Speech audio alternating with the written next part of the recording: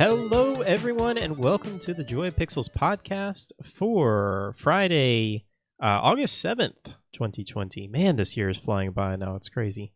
I am glad to be back, glad to be joined once again by the Akko Sambo. Akko, how are you doing? I am currently feeling like the floor is lava. Poor Akko is melting. Yeah, it's a hot one. I hear it's a little warm over there. Yeah. But I will survive. Well, hang in there. I know it's tough. It's only only another month or so until it starts cooling down. Yeah, something like that.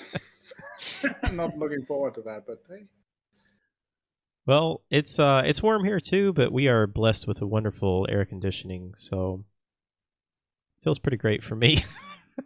That's cheating. Yeah, I use cheat codes. Sorry. I'm not doing that. I'm playing hardcore mode. Well, Akko, I'm glad to have you back. We took a little break last week because I had a special stream that I was doing, so I gave Akko the week off.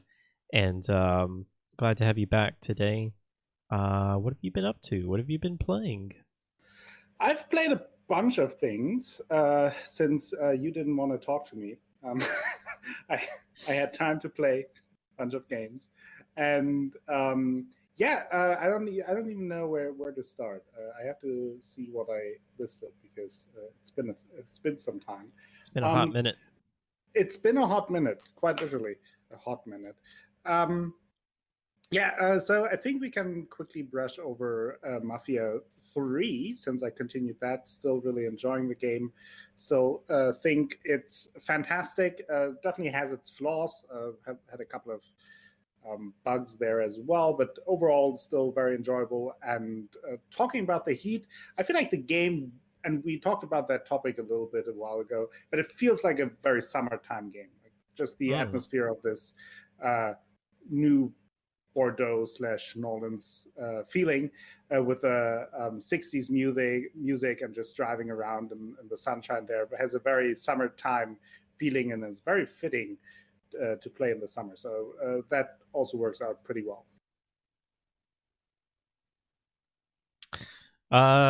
Very cool. So still enjoying it?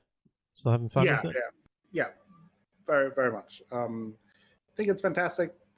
Great story, love the characters, great voice acting, and yeah, the some of the missions are a little bit repetitive, but I think the gameplay itself, especially with the stealth component, is good enough, so it doesn't feel boring when it's repetitive. It is fun to do those missions still. Having a good time with it. Are you still interested in playing the other ones when they come out? Yes, I am. Especially now getting into that, I kind of want to see what the originals were about, and obviously curious to see how they will then remaster or remake that. And I plan on checking out the game when it comes out. Very cool. Yeah, I think they delayed the remake of 1. I think it was supposed to release this month, but I think it's coming out next month. I think it was supposed to come out like the last week of August, and now it comes like first or second week of September.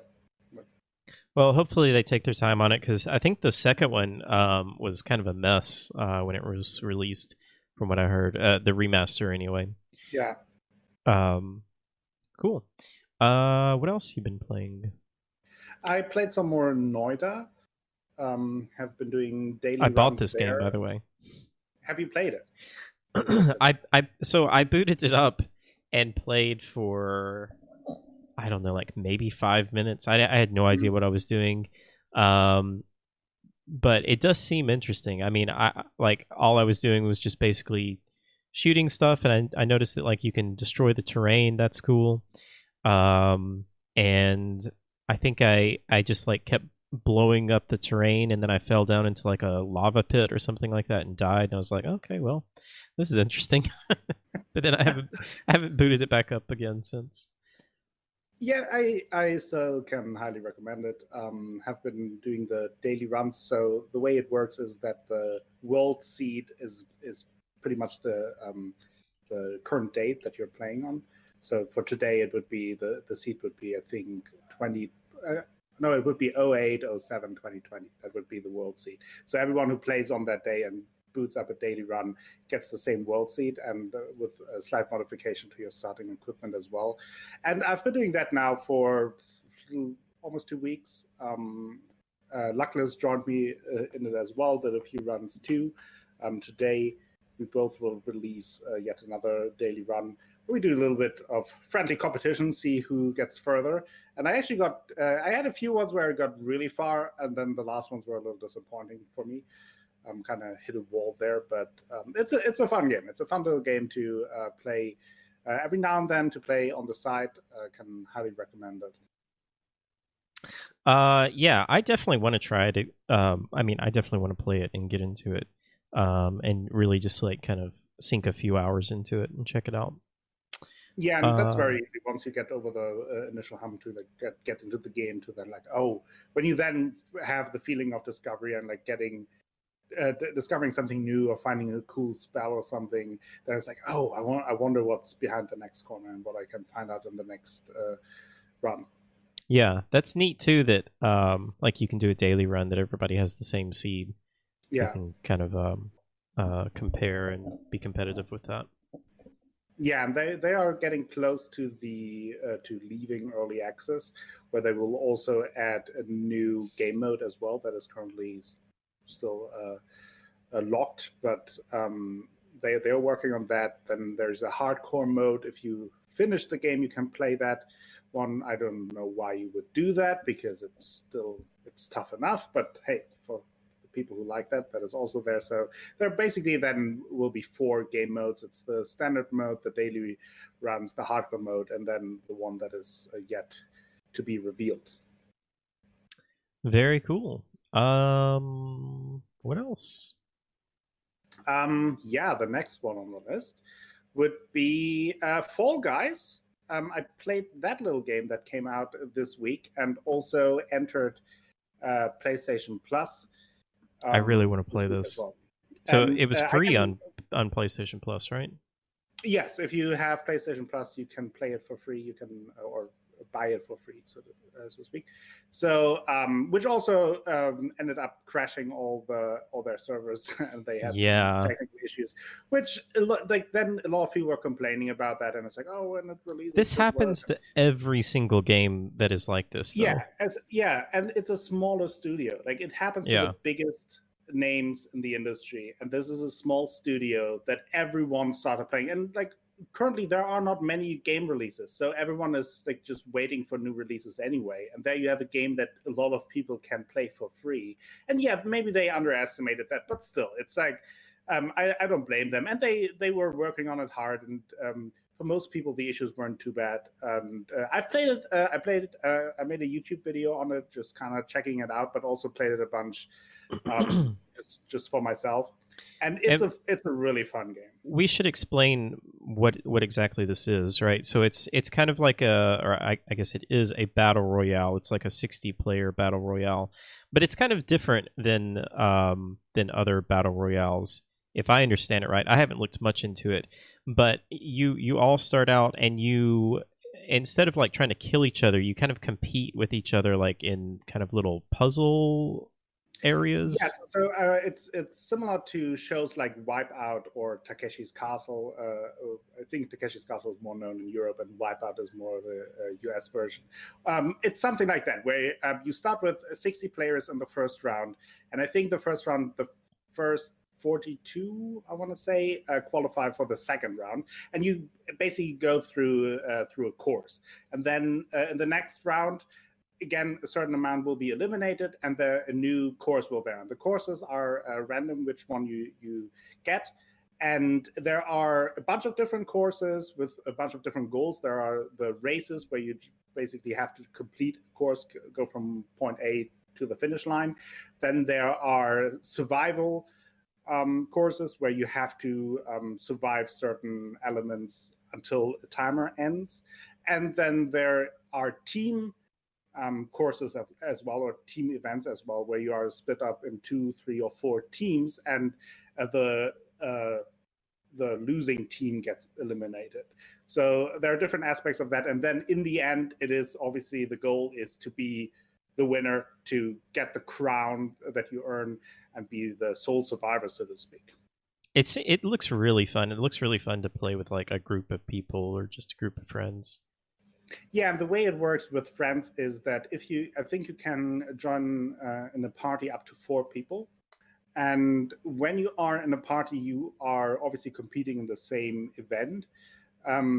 But also when there are team events, you are always in the same team. So you are then always grouped together. And it's just a lot of fun. It works very well. I barely had any lag or anything to notice.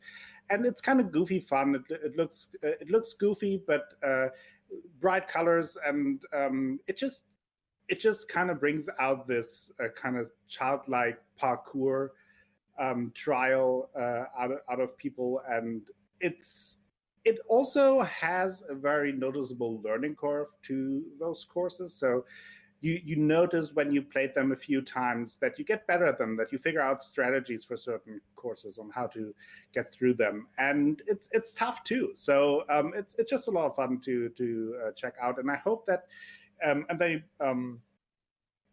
talked about that, and now they have in their in-game store for costumes, there is a collaboration with there's like a Hotline Miami costume. And I hope that they will lean more into that. And because I can totally, one of the concerns that I have that I'm not sure how gripping that will be long term of a game, or if it is something that is fun for like a couple of weeks, but then you kind of drop it. But I will say that based on the model, I can see them if they add, for example, seasonal new courses. For example, then for Christmas, you have like a Christmas themed course and like decorations, and obviously then you have costumes and stuff, but also really lean into certain events, Thanksgiving or whatever it is, and have then specially themed new courses regularly bringing out. I think then that will be a lot of fun too, when you then regularly explore new games within the game. Yeah, for sure.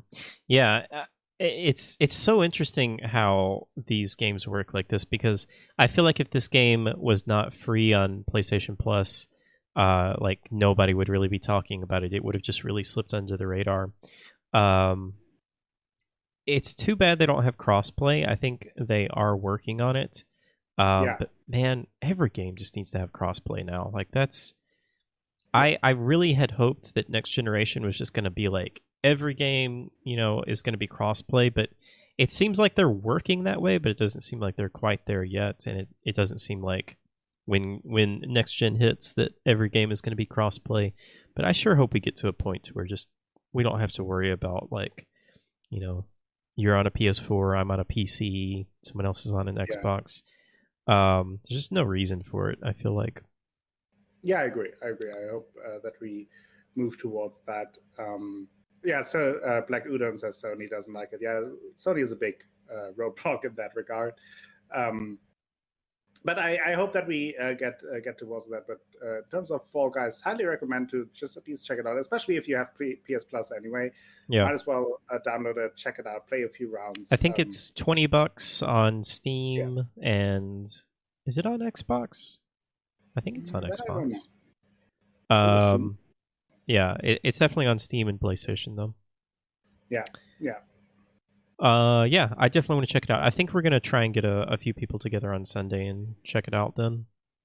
Yeah, that's a good plan. I have to say, yesterday I got my first 3 victories, so nice. That is something to be proud of. Were you by yourself or were you playing with someone else? I was playing with someone else, but it doesn't really make that much of a difference. That's what I was going to ask. Do you feel like there's any strategy involved, like if you're playing with a group of people? I mean, I can see that maybe developing in the future more. It definitely helps in the team events if you can coordinate a little bit more, but not really. It is really more about having like fun in the same stages and kind of just hanging out. Gotcha. Let's see. So we talked about Mafia 3, Noita, and Fall Guys.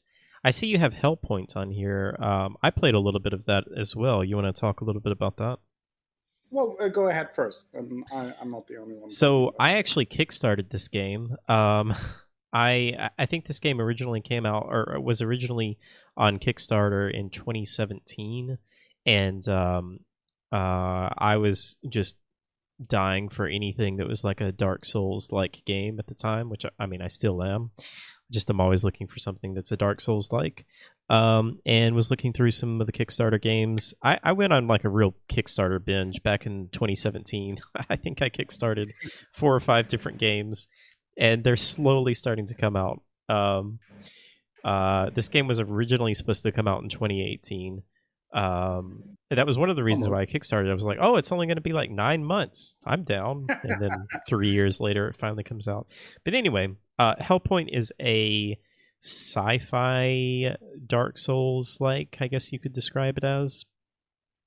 I don't really understand the story very much. I wasn't really following too closely with the story.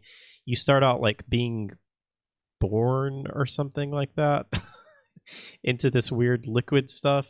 Yeah, But I played up to the first boss. I beat the first me main too. boss. Okay. Yeah, that is Um, exactly what and I said. my overall feelings are it's okay. Like Yeah, it's it's it's fine. fun. Like Yeah. it's I think, yeah. it's not really So doing anything really special. There are some really weird systems. I don't know if I was getting invaded or what, but did you have like a green guy that was coming and I figured fighting out you? what it is. It is when you die, it's basically your specter Okay. gets spawned there in the area. That's what I was wondering because it looked kind of like my character. But then I was noticing that there were also some enemies that were coming, or maybe I don't know. So on the top left of your screen, did you notice like the Yeah, whatever that yeah. was, Some like kind some of kind of a dial kind of clock or a thing. dial Yeah, or something? I something. think maybe that has something to do with like the way enemies react to you. Unless I missed And something, none of this spawn was as well explained. because I also um, in the first area there were at some points certain enemies just weren't there. They Yeah, just didn't spawn, and then I died again, and then they were back there. So there were definitely like there was a change as to when certain enemies spawned and when not, and I don't know how that works either. And I guess we both have to say we just played to the first boss, and just really yeah. just Which I mean is maybe like I don't know, maybe like an hour into it. yeah. I mean, I died a few times, so it's like an hour and a half, like, getting used to the controls. So it's really just the beginning, and Yeah, so but can't I really mean say the too much beyond that. I don't know how you felt, but like the actual controls, the movement, everything about it felt pretty good. Like it felt pretty solid to me. Um, Yeah, but it like I mean it's the very typical Dark Souls like game where you know you are kind of wandering through corridors and then you're opening up shortcuts and they kind of lead back around to the and I think that that's really it. It's like it's a very direct Dark Souls clone. yeah It's almost like a reskin of a Dark Souls with some space attached, which is not bad.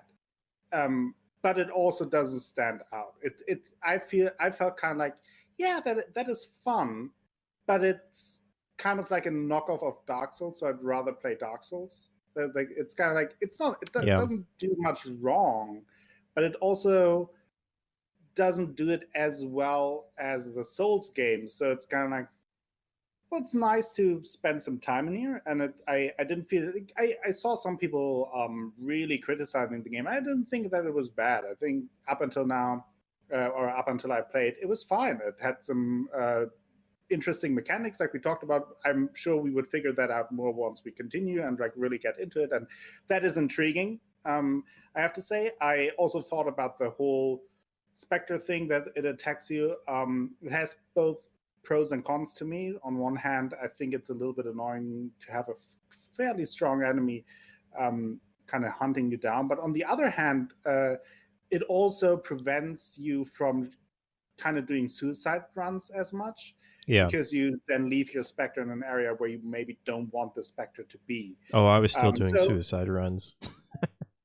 yeah, but but I thought there were some ideas that definitely were interesting. Yeah. My biggest gripe, and why it didn't really grab me as much as maybe like proper Souls game, or where there was a little bit missed potential, was it the movement and the attacks were kind of missing some weight to it.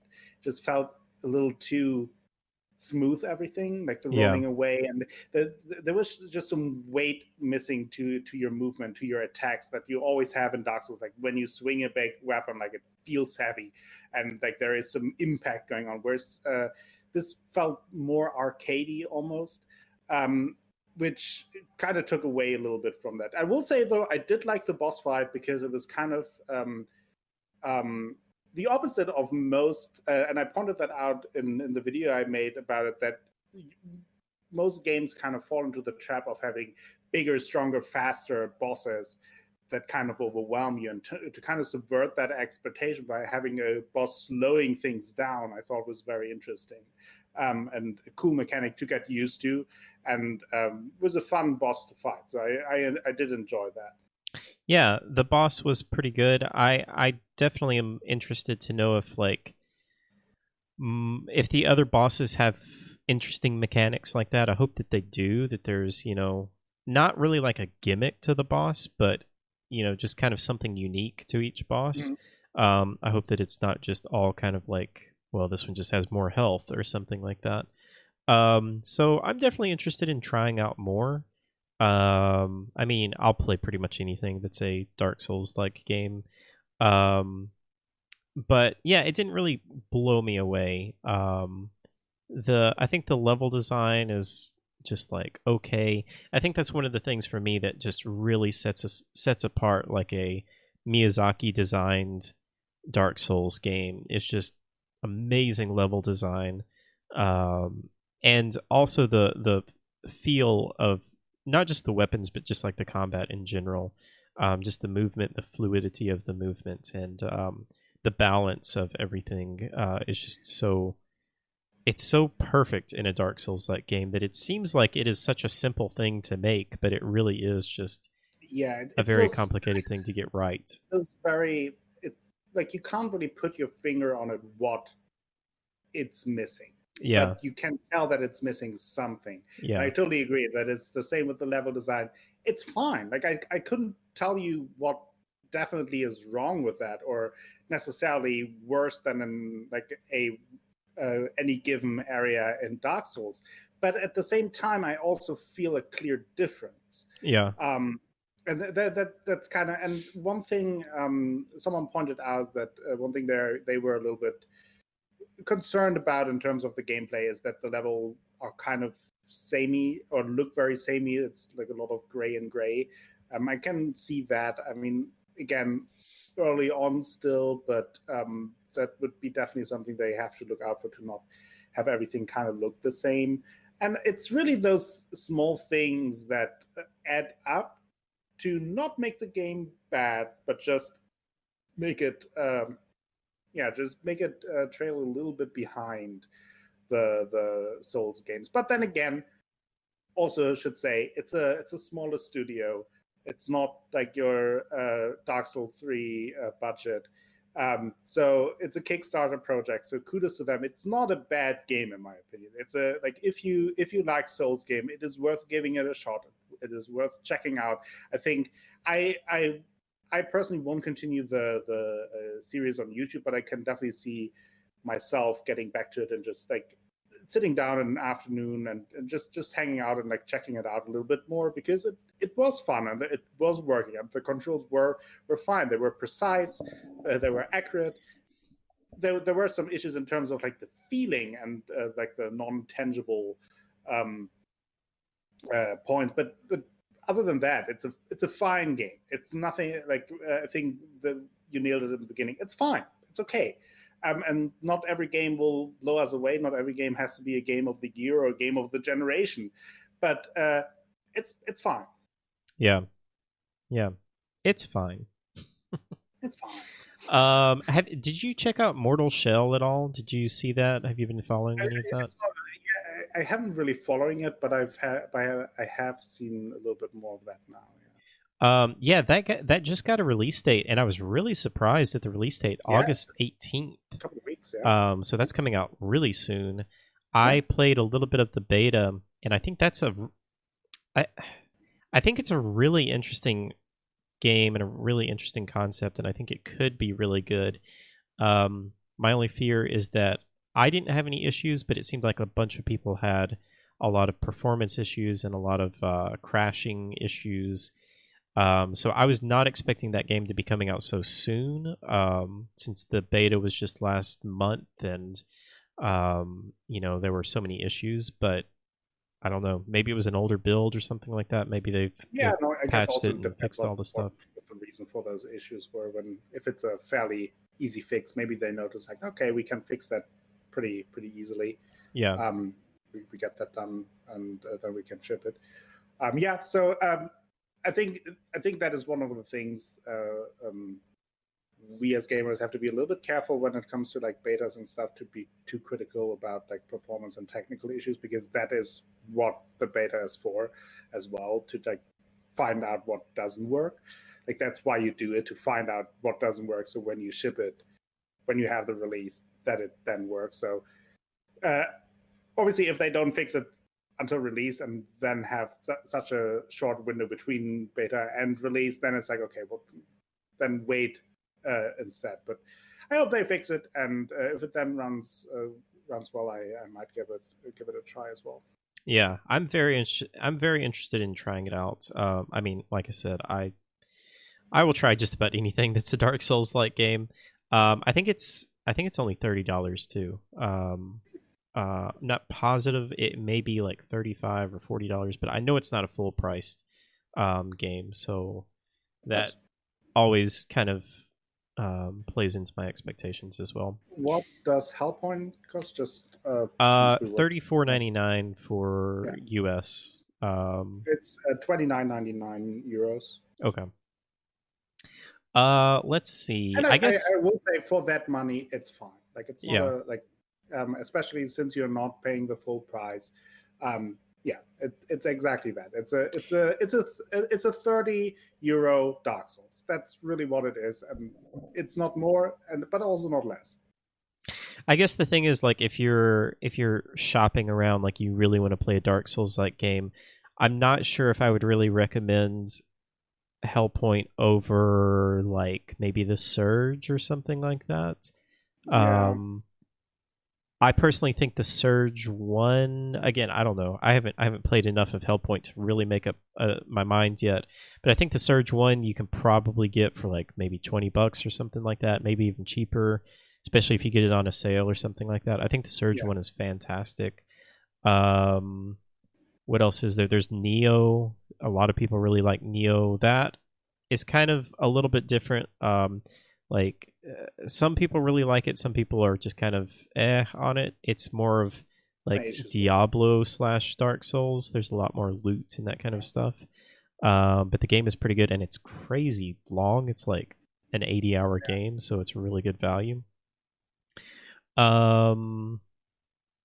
So yeah, I guess it just kind of depends on if you like really want kind of a space sci-fi Dark Souls, then maybe check this out. If you're just kind of torn on it and like you can only buy one thing, then maybe look at the Surge or something else. Yeah. Speaking of the Surge, though, especially like with Hellpoint, like if you want to wait a couple of months and then grab it on a discount, and I'm sure it'll be perfect for me. Yeah, wait for the fall / autumn Steam sale. It'll probably be half off or something like that. Well, yeah, sticking with Dark Souls like games and the Surge, I guess I'll just go ahead and mention that I finished the Surge 2 finally. It only took me a year. But yeah, I have very mixed feelings on that game.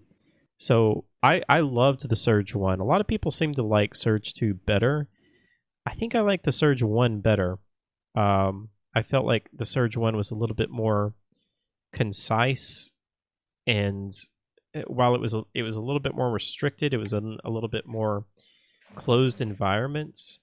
I just felt like the level design was a little bit better. The Surge 2 is just kind of a mess to me when it comes to the actual levels.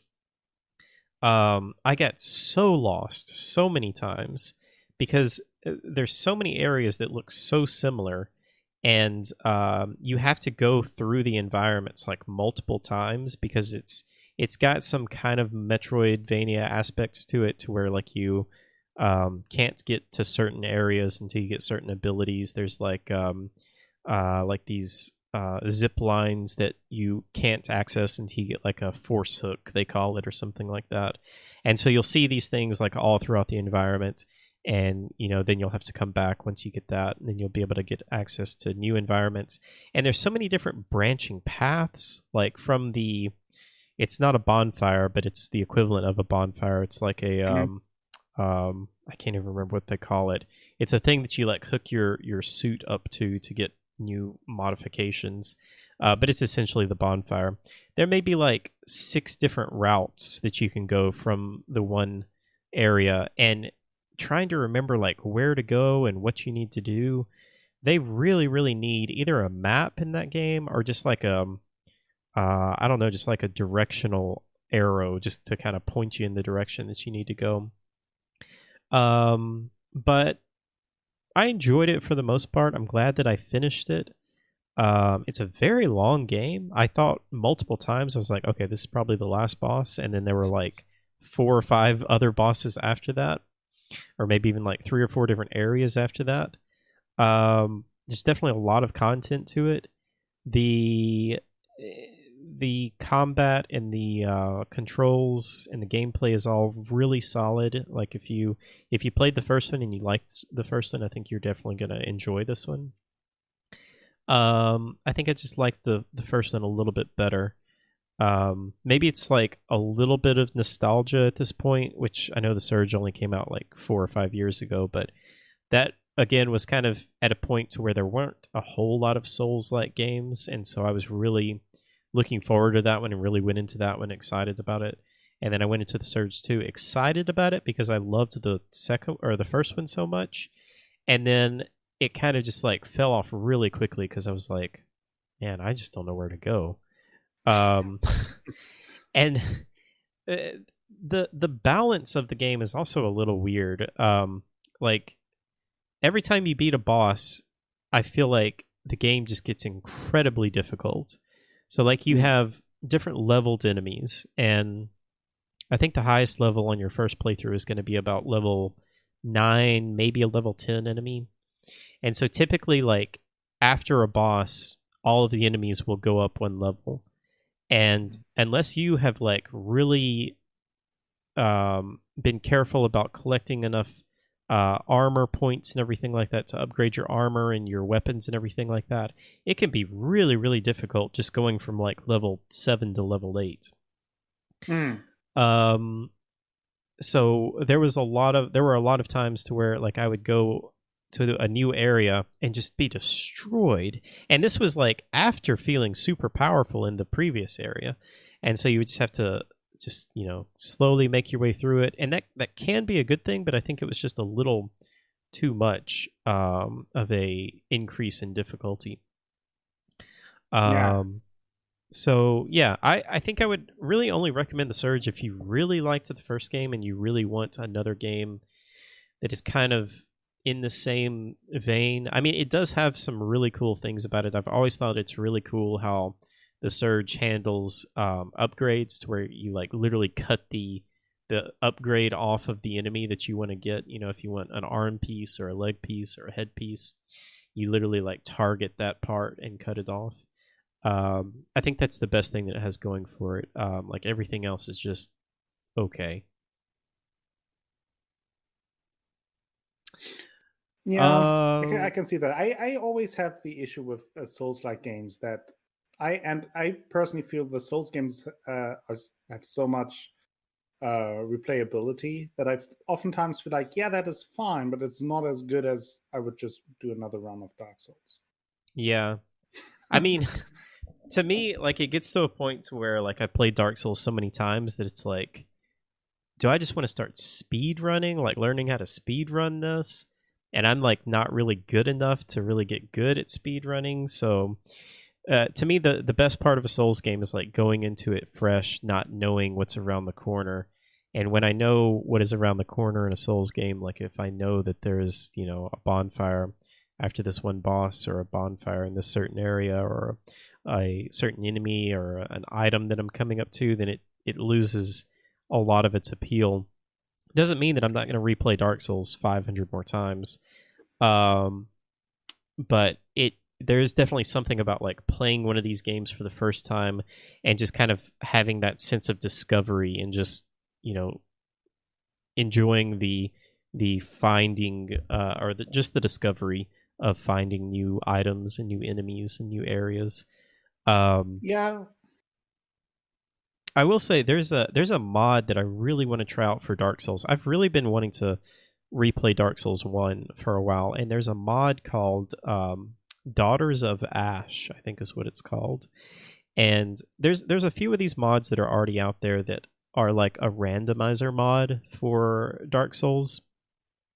And I think those are interesting, but a lot of times in my experience, like they just kind of mix up the items to where things don't make any sense, and like sometimes they'll even break the game to where like you'll need a key to get through a certain door or something like that, but the way it randomizes it puts the key like in an impossible place that you can't get. But this mod doesn't really randomize things, but it switches up a lot of the item placements and enemy placements, and it even adds in new enemies, new bosses, new areas, and is supposed to all kind of make it make sense a little bit more than just a standard randomizer. So I've been wanting to check that out for a while. I think I might try that out. Yeah, that's interesting. I think for me, one issue is that I do like the exploration, but I feel like I maybe don't have the patience to learn a new system of games. Like I'm by now I'm familiar with how Dark Souls work, and like even though obviously Bloodborne and Sekiro are very much different, like there is a certain similarity in how things work. And I feel like when I have other Souls-like games, I just don't have the patience to go through the learning curve once again, to go through all the frustration of learning the timing, the speed of enemies, the speed of your attacks. And you have that to a degree in different Souls games as well, but there is just like you get it quicker because you are familiar with the same developer, I guess. So there is some sort of similarity, but when I then play I had the issue with Hellpoint as well. Like I could see that if I put 5 more hours into it, then I would breeze through some of the early enemies, the bigger ones. But I just didn't feel like I wanted to do that anymore. Like I feel like I did that with Dark Souls. I put in my gamer cred there. I earned it. I put so much hours into it, and it always takes a while in a new Souls game as well. I had the same in Dark Souls 3. I thought in the beginning I really struggled there. I even struggled way more in Sekiro in the beginning because there the difference is even bigger. But still, like I know that I get that over that hump quicker than if it's a new IP from a different developer, and I just don't have the patience for that. Yeah, fair enough. That's what I love about the games, though, is like just learning the new systems, learning the new timings, the new enemies, just how everything plays out. As long as it's good, like there are just some games that like they just don't feel good no matter what, even when you learn the timings and everything like that. But if a game feels good to play, which I think the Surge does, then for me it's like absolutely worth it. But I totally understand where you're coming from as well. But yeah, that was the Surge 2. Let's see. You want to throw out some other games you've been playing? Yeah, I also am playing Other Side with a C in there. I'm very interested in hearing about this. This looks really interesting. I really like the art style. the art style is fantastic. The whole atmosphere is great. It has kind of like a Paramore-esque music to it as well. It fits very well with the art style, and it is fun. I'm not sure how deep the mechanics will be. Still fairly early, I would say. But the general principle is that it's kind of a mix between XCOM and Darkest Dungeon. And the way that the actual gameplay is certainly more XCOM in the sense that it's turn-based, that you have a map, you have certain action points that you use and certain abilities that cost action points, and that's how you beat the enemies. But then in between those missions, it works a little bit more like Darkest Dungeon, that you have a roster of daughters, as they are called there, that you have to manage, and you have less of a connection to those characters, kind of like in Darkest Dungeon, because they will die, and you may even have to sacrifice them, because there are some interesting mechanics to that. So it combines that a little bit more. I think it's also the darker theme that puts it more in a Darkest Dungeon direction. But it's very interesting. It's the main story is intriguing. It seems very dark and somewhat disturbing, but it's intriguing and interesting. It has some nice gameplay elements to it that I'm still getting used to, but it kind of depends on how much they expand on them, on how deep they go. But there's at least the potential there for it to go very deep and very interesting. And yeah, I'm having a good time with it. I think it's one of those games that if you like turn-based tactics games, like Darkest Dungeon, like XCOM, it's definitely worth checking out, especially with the interesting art style. And it runs well, it works well, and has some cool ideas to it as well. Yeah, it looks super cool. I really, really dig the art style and the look of this. And I am a massive XCOM fan. I love Darkest Dungeon as well, even though I've never finished it. But yeah, it looks really cool. Is it only on PC? Are you playing on PC? I'm playing on PC. I'm not sure if it's only on PC though. Okay. And I can see that it might have the same issue as Darkest Dungeon, that actually finishing it might be another thing than playing it a bunch. Is there like a base that you go back to? Like, is there any base management or anything like that? No, there's not a base management. You have kind of like a menu in between things where you have to where you can level up your daughters and equip certain upgrades, and they also earn traits over the course of time. And it has a very interesting mechanic that I don't think that is a spoiler because it's like very early explained, that you start a recollection, it's called, and you earn they're called shards, but you can't use those shards in that recollection. You can only use them in the next recollection.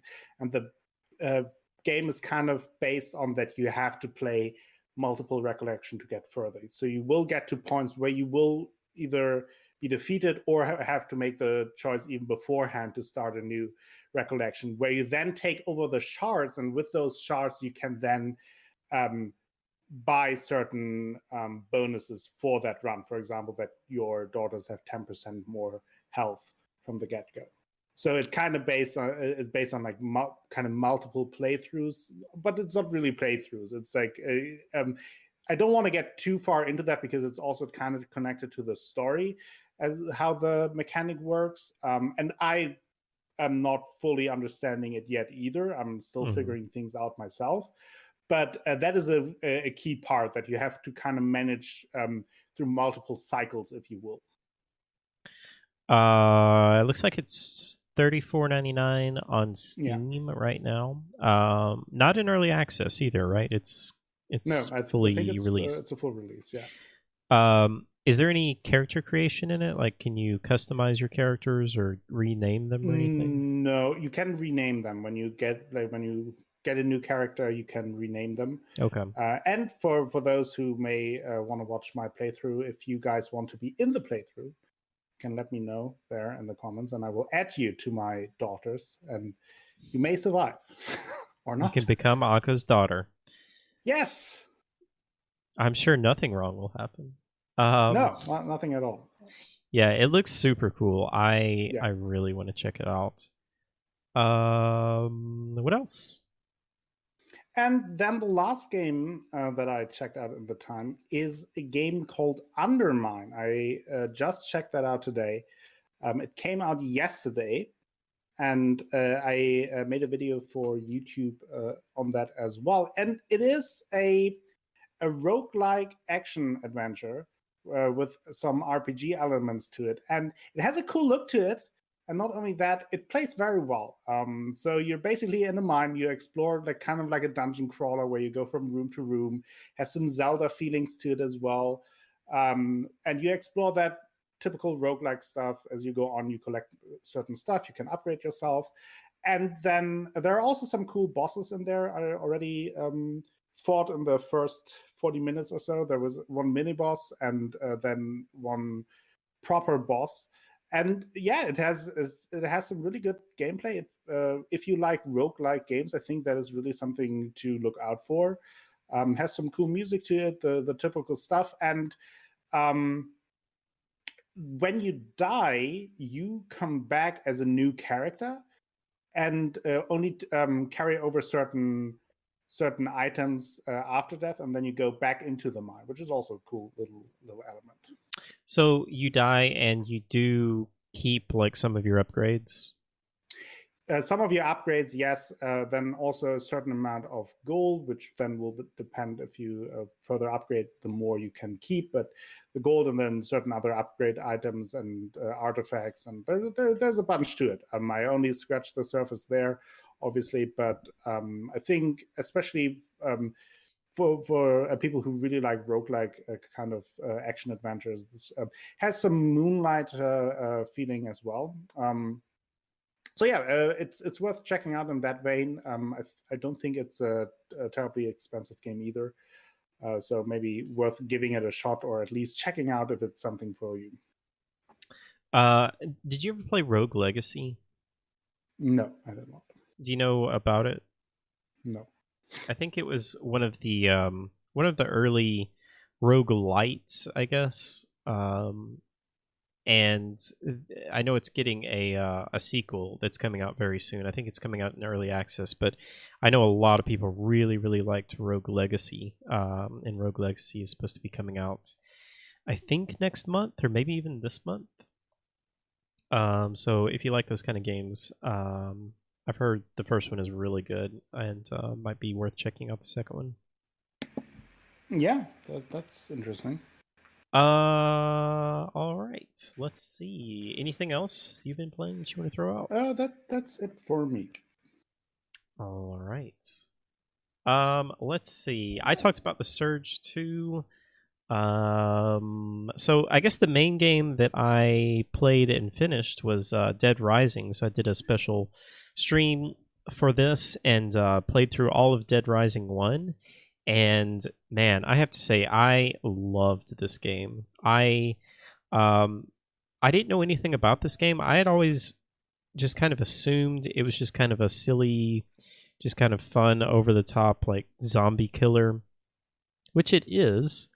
But it has some really unique mechanics to it, and just kind of a really unique gameplay system to it. So the main gist of this game, if you don't know about it, is that you are a photojournalist that goes into a town that is being overrun with zombies, and you go into a mall and are basically locked in the mall.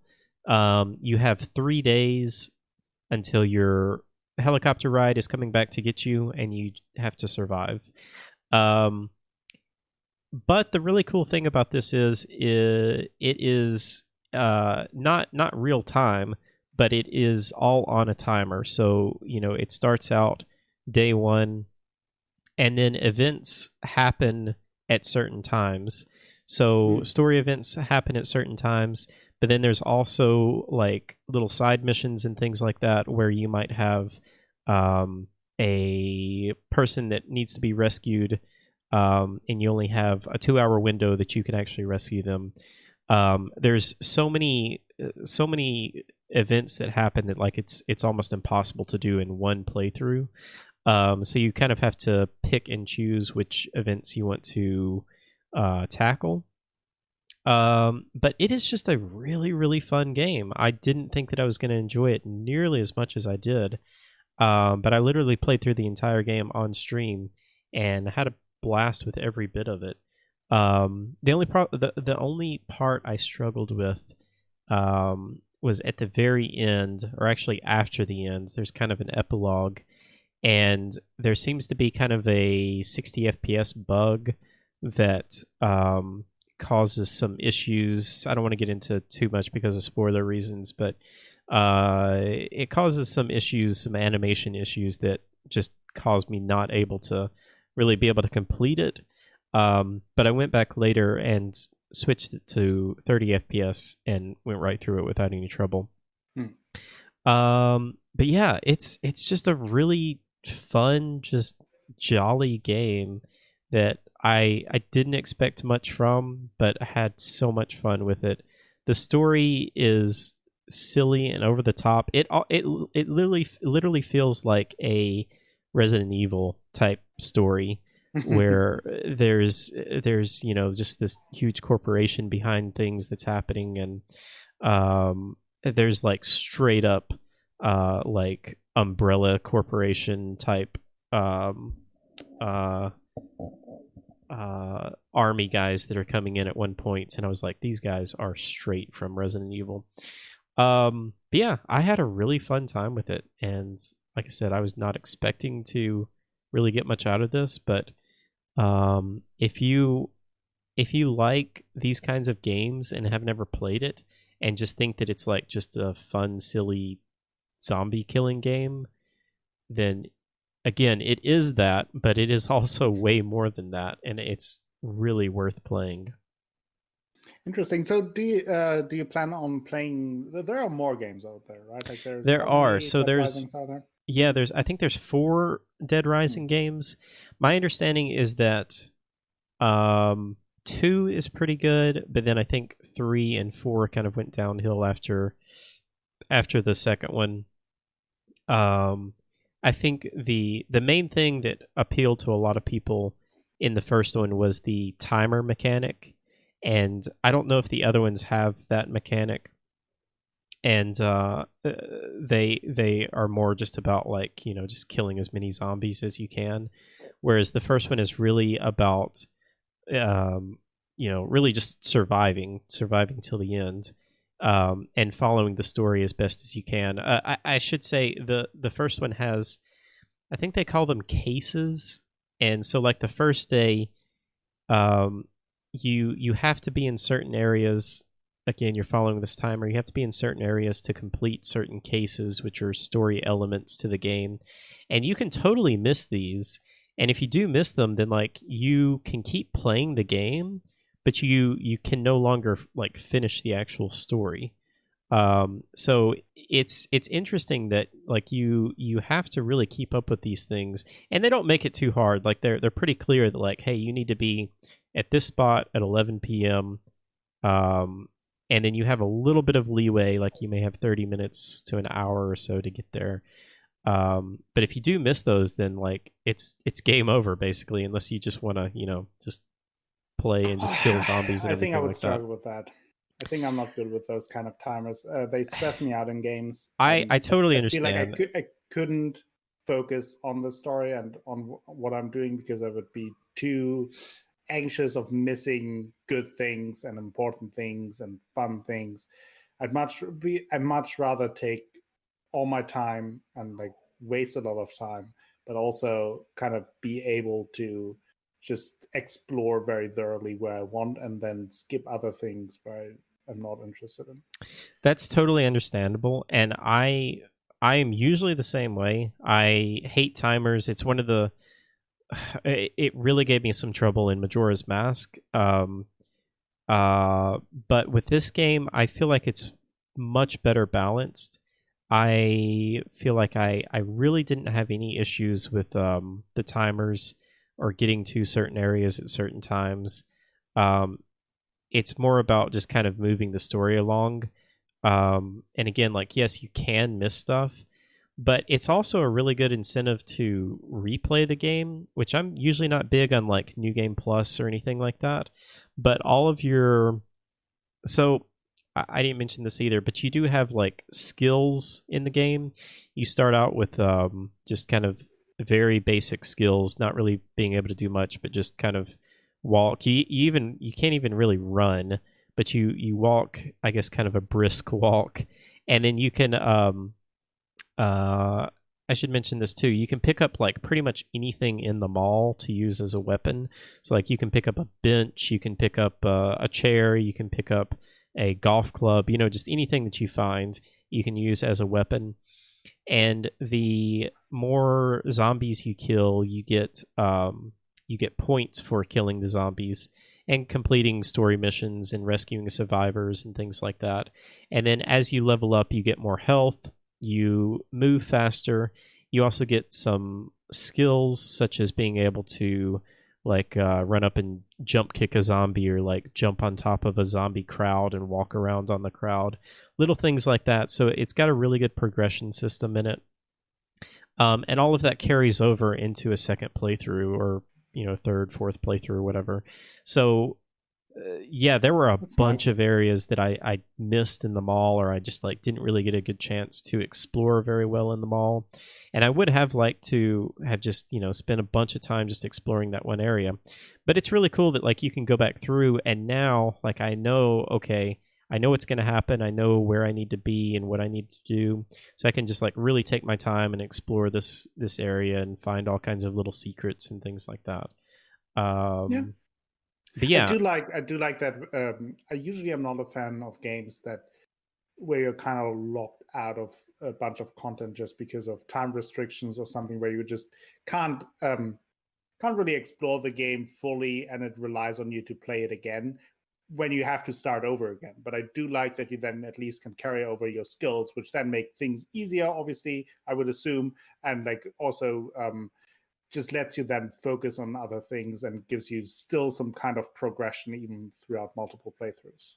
Yeah, absolutely. And again, like I say, I am typically on the exact same page as you, that I hate timers and I always feel like I'm rushed. But this one, I just feel like it was really well balanced, and didn't ever really feel like I was under super big time constraints or anything like that. The saving is a little weird. There's no auto saves in this, but you can save whenever you want, and there's quite a few areas that you can save. So like you can always save before a big event or something like that, and if you spend too much time, or if you just mess something up, like it's really easy to go back and reset. But yeah, I had a really good time. I already am excited to play the second one. I've heard the third and the fourth one are not that great, but from what I've heard, the second one is a lot of fun, and so I'm really excited to play that one. But yeah, I had a great time with it. Nice, yeah. That's I also played a little bit of Grounded. This is the Obsidian game, which is a very odd game that you would not think of Obsidian as making a survival game, but they are making a survival game that the best way to describe this is it's Honey, I Shrunk the Kids. You play in a little backyard, and you're a little tiny miniature. I think you're like a teenager. You can choose your character at the beginning. There's like 4 different characters. It's in early access. It's free if you have Game Pass. It's on Game Pass. It's on PC and Xbox. And I wanted to check it out because I'm typically not into survival games.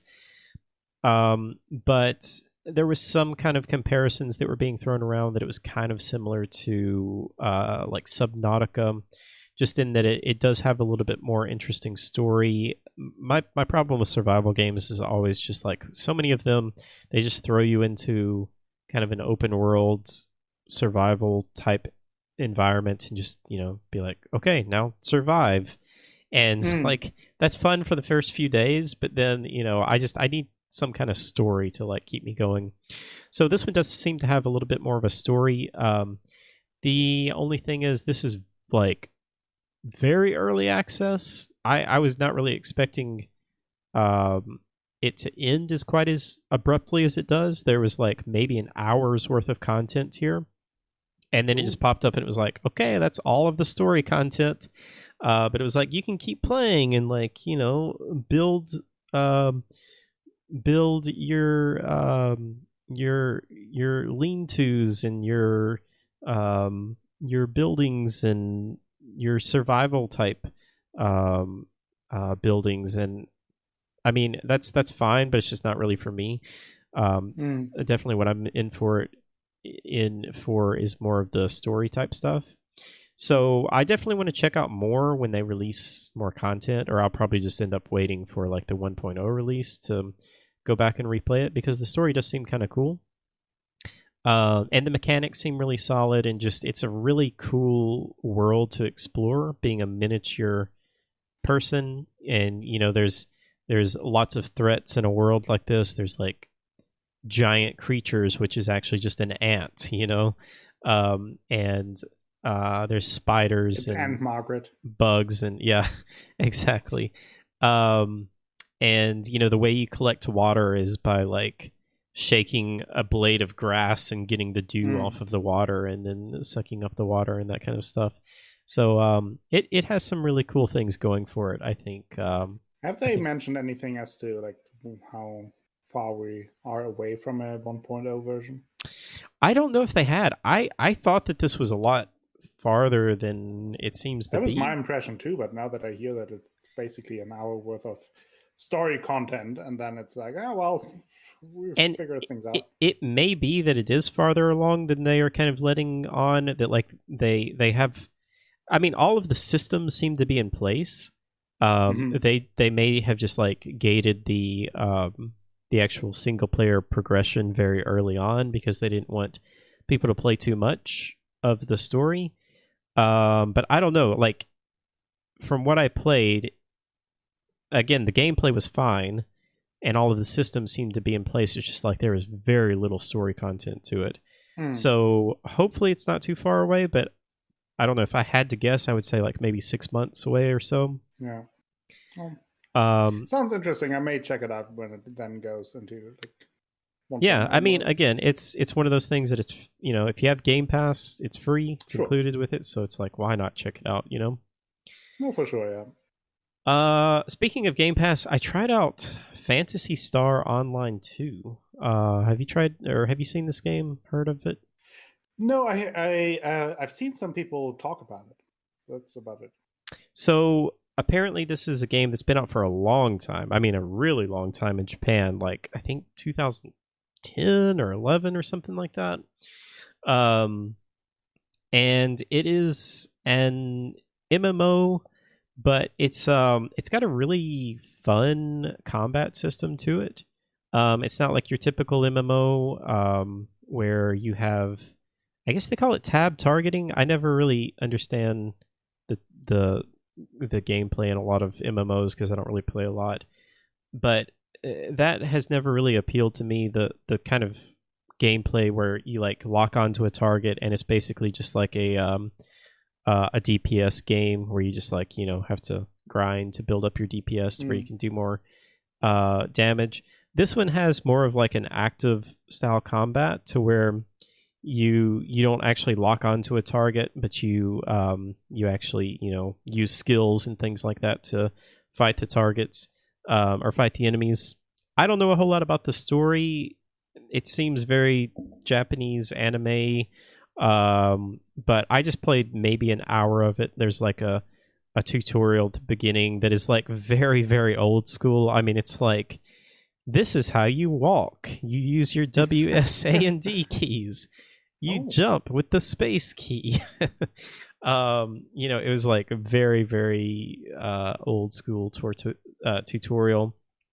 But the little tiny bit that I played, which again was only like maybe 45 minutes to an hour, was fun, and it seems like a big open world to explore that is pretty good looking. I mean, again, this is like a 10-year-old game, and while I think they have remastered it a little bit, it it holds up okay, but you can definitely tell that it's a little rough around the edges.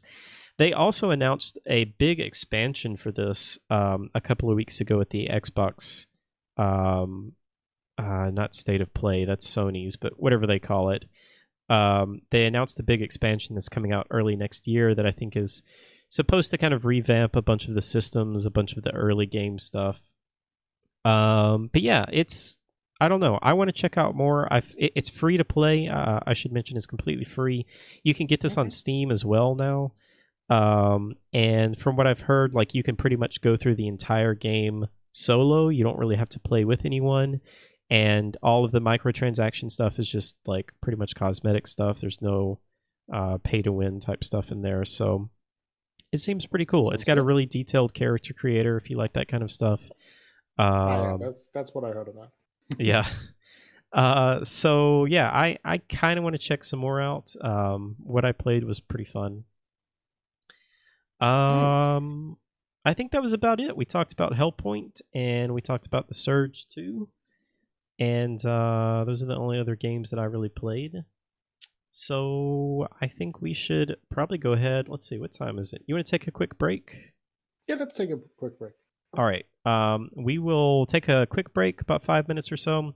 Come back, and then we will mention game releases. Got a little bit of news, and then we'll wrap it up with the games of the generation discussion. So don't go anywhere. We'll be back in just a few minutes, guys. And we are back. We got some games that are coming out this week. Let's run through those really quick. No way. There's a few. First up, I don't know why in the world this is a thing, but Fast and the Furious Crossroads released today to overwhelmingly negative reviews. Shocker. This is such a weird game. I was just gonna mention this really quickly because this game was the last game that they showed at the Game Awards last year.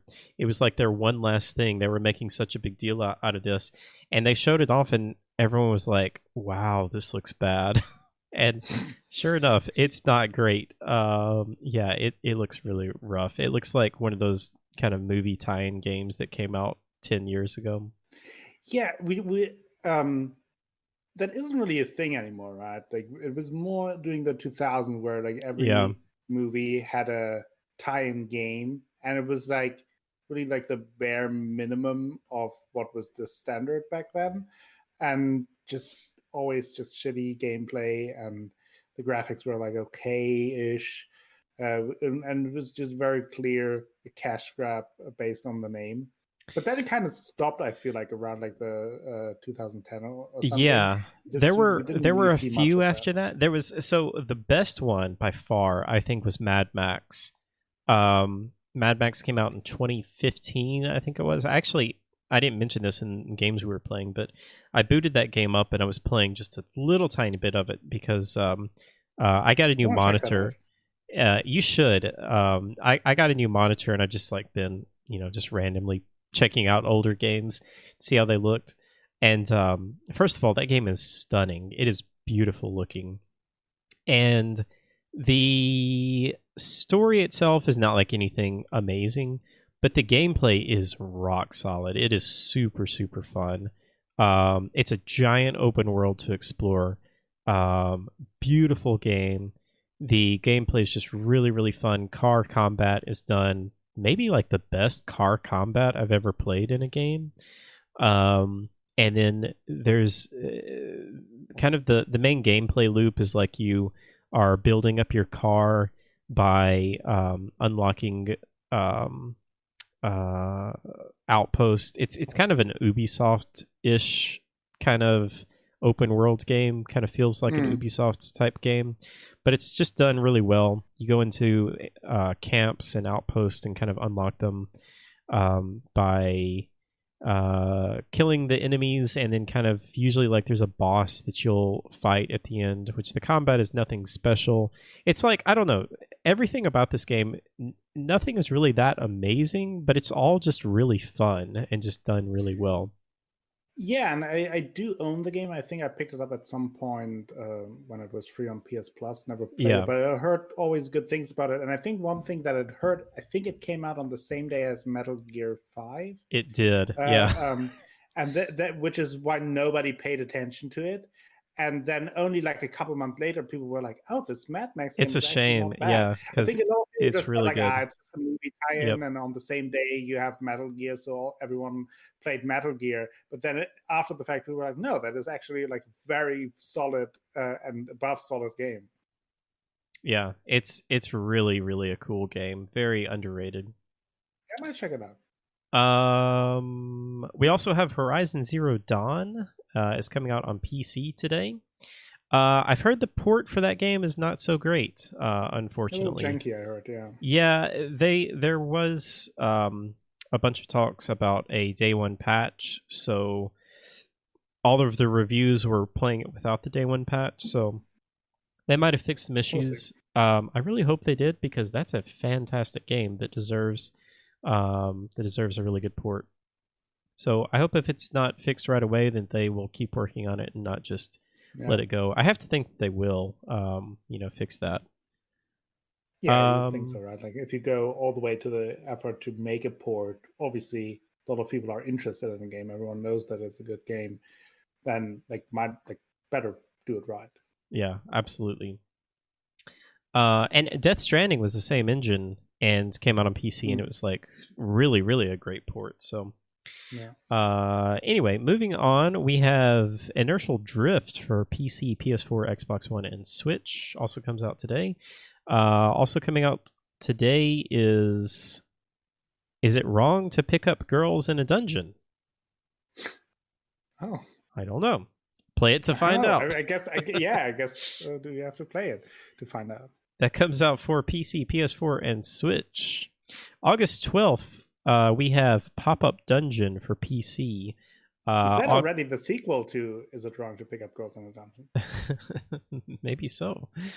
Coming out August 13th, we have a Total War Saga Troy. This game is going to be completely free for 24 hours. If you claim it on Epic Game Store, it will be free to keep. Kind of crazy, because those games are usually pretty popular and usually are full price $60 games that don't go on sale for quite a while. Yeah, I definitely want to check that. I never played a Total War game, but always was interested in it, but they were too expensive to just check them out. So I might do it with that one and find out who Troy is. You can't get much better than free. True. Let's see. Also on August 13th, we have Kill It With Fire on PC. August 14th, we have Eastern Exorcist coming out on PC. And then also on August 14th, we have UFC 4 for PS4, Xbox One. You play UFC, don't you? Yeah, I was going to say. Exactly. Lactus and I probably will check that out. We talked about it, that we want to do that. So, do you know anything about what is supposed to be new in this one? Is there anything exciting? I mean, it's like every sports game, the changes are incremental. It's just like the roster. Well, so I think the good thing here is that there are more years in between the games than just every FIFA has for a new season, a new game. So I think that it's like 3 or 4 years since UFC 3. Okay. So obviously then a roster update is part of it, but I think they also changed the mechanics. They expanded the career mode quite a bit, as far as I could tell. Added a little bit of that. Also added, I think, the feature that you now not only have the standard UFC octagon you can find in, but I think also like in a ring and different locations, which might make it a little more different. So there are some differences to it, but I'm not quite sure as to how much has changed. So I will have to figure that out probably with Luckless. Cool. Sounds good. All right, let's see. Let's move on to a couple of announcements, a couple of game announcements, a little bit of news. So Sony held a state of play for yesterday, And did you get a chance to watch any of this or check out any of the No, announcements? I was working. So let's we'll go through everything quickly and just kind of mention a couple of highlights from it. Let's see. Let me pull this up. So they started out with talking a little bit about the new Crash Bandicoot 4. It's about time. I have never played a Crash Bandicoot game, but I know a lot of people are very excited about this. It looks pretty good. I have to say, I didn't really know what to expect because, again, I haven't played any of these.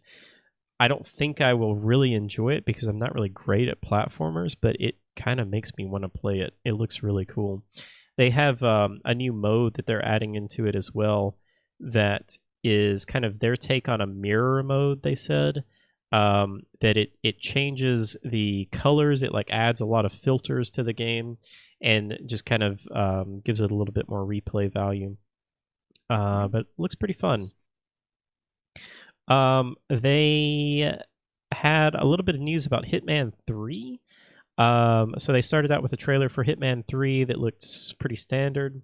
And then all of a sudden they went to first person mode and it said VR support is coming for not just Hitman 3, but all 3 of the Hitman games. They're going to go backwards and probably not really remake them, but I guess allow VR for the Hitman 1 and 2, as well as Hitman 3. Unfortunately, I think this is only for PSVR. I tried to do a little research on this because I was really curious if this would be available for Steam VR, but no mention of it. So I'm really torn about this because I am a huge Hitman fan, and I've played 1 and 2, and I've put probably 100 hours in each one of those games. But I play them on PC, and the way these games work is like when you finished Hitman 1, like all of your unlocks and everything would move over to Hitman 2. And so I don't want to buy this on PS4, even though like I would be okay with playing it on PS4, but I don't want to buy it because all of my stuff's not going to transfer. You just What's have the to play solution? 1 and 2 on the PS4 beforehand. I just need to what? Just play through 1 and 2 on PS4. Well, it's possible. I might do that. The other thing that's weird though is they just announced this for PSVR, and like I'm assuming that this is coming to PS5, but like we don't know anything about how PSVR is going to work on PS5. They've said that it will be compatible, like the current version of PSVR, but there's no mention on like how it works, if it's just going to literally just be plug and play. I don't know. Sony and Microsoft are both just killing me as far as this drip feeding us information. Just have to wait. How long can I wait though?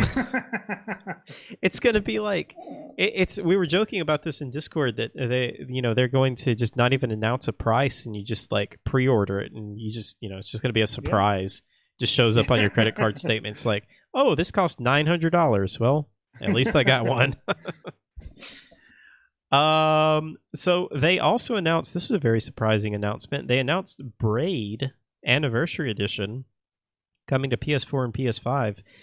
Braid was originally a very beloved Xbox only title. I mean, it came out on Windows as well, but I think it was like an Xbox Live arcade game that was very well treasured by a lot of people. It's kind of like a 2D puzzle platformer game that had some really interesting mechanics to it. I think there was like a time rewind mechanic. I never played it, but I'm kind of interested in playing it. Maybe I'll check it out now. I think this is coming to Windows as well, coming to Steam. But they've updated the graphics and the resolution a little bit. They also showed off a game that was announced earlier. I think it was announced earlier this year, called Genshin Impact. And the best way I think I could describe this is kind of like a anime Zelda Breath of the Wild game. It looks very much like Breath of the Wild as far as the world and environment, but it's like very heavy anime characters. The weird thing about this game, I don't think they mentioned this on the stream, but I was looking more into this, and apparently it's going to be free to play, and that just like immediately kind of turned me off, because I thought that this was going to be like a single player game, and maybe it still is, but it's very unclear like why it's free to play and what their monetization strategy is going to be. So I'm now assuming this is going to be more of like a multiplayer, or maybe like a co-op MMO or something like that you grind for loot or something. I don't know. I was kind of disappointed to find that out.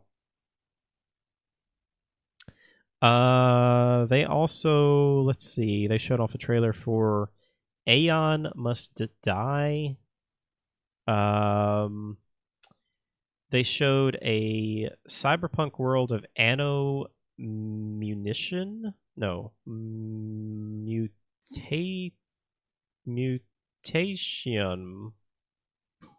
know how you say that. This was a cool looking game. It was kind of a 2D cyberpunkish looking game, but it also kind of shifted perspective, and it looked like some areas were 3D as well. They showed off some more of Bugsnax, which I have no idea what this game is. I'm still so confused on what Bugsnax is. It just no idea. It doesn't look fun to me. It looks just way too silly and over the top. They showed off Vader Immortal, which is a Star Wars VR game coming to PSVR. I think this game was actually already out on Oculus, and I've heard people say it's pretty fun. Like, if you're looking for a fun VR game, it's pretty short. I think it's like 2 to 3 hours. But if you're a big Star Wars fan, it looks pretty fun. It's a very niche audience, though. They showed off Control's second expansion, which I am very excited about this. Control was a fantastic game that came out last year, Remedy game. Really, really cool game. And they had 2 expansions that were planned. The first one came out earlier this year, and I heard it was pretty good. I didn't play it myself because I kind of wanted to wait for the second expansion. And I think I'm going to just replay Control and then just play the DLC as well, because I've been wanting to replay that game. But this one apparently is going to tie in Alan Wake, which is a little weird. But that is weird. That's apparently, kind of how that feels. So, I mean, this is kind of spoilers for Control, but like, this is clearly in the trailer for this expansion. But in Control, there are like a bunch of nods to Alan Wake, and it like appears that that Alan Wake is in the same universe as in Control. Like, you even find some. I think you find the flashlight from Alan Wake in Control, and like there's a little bit of lore delving into that.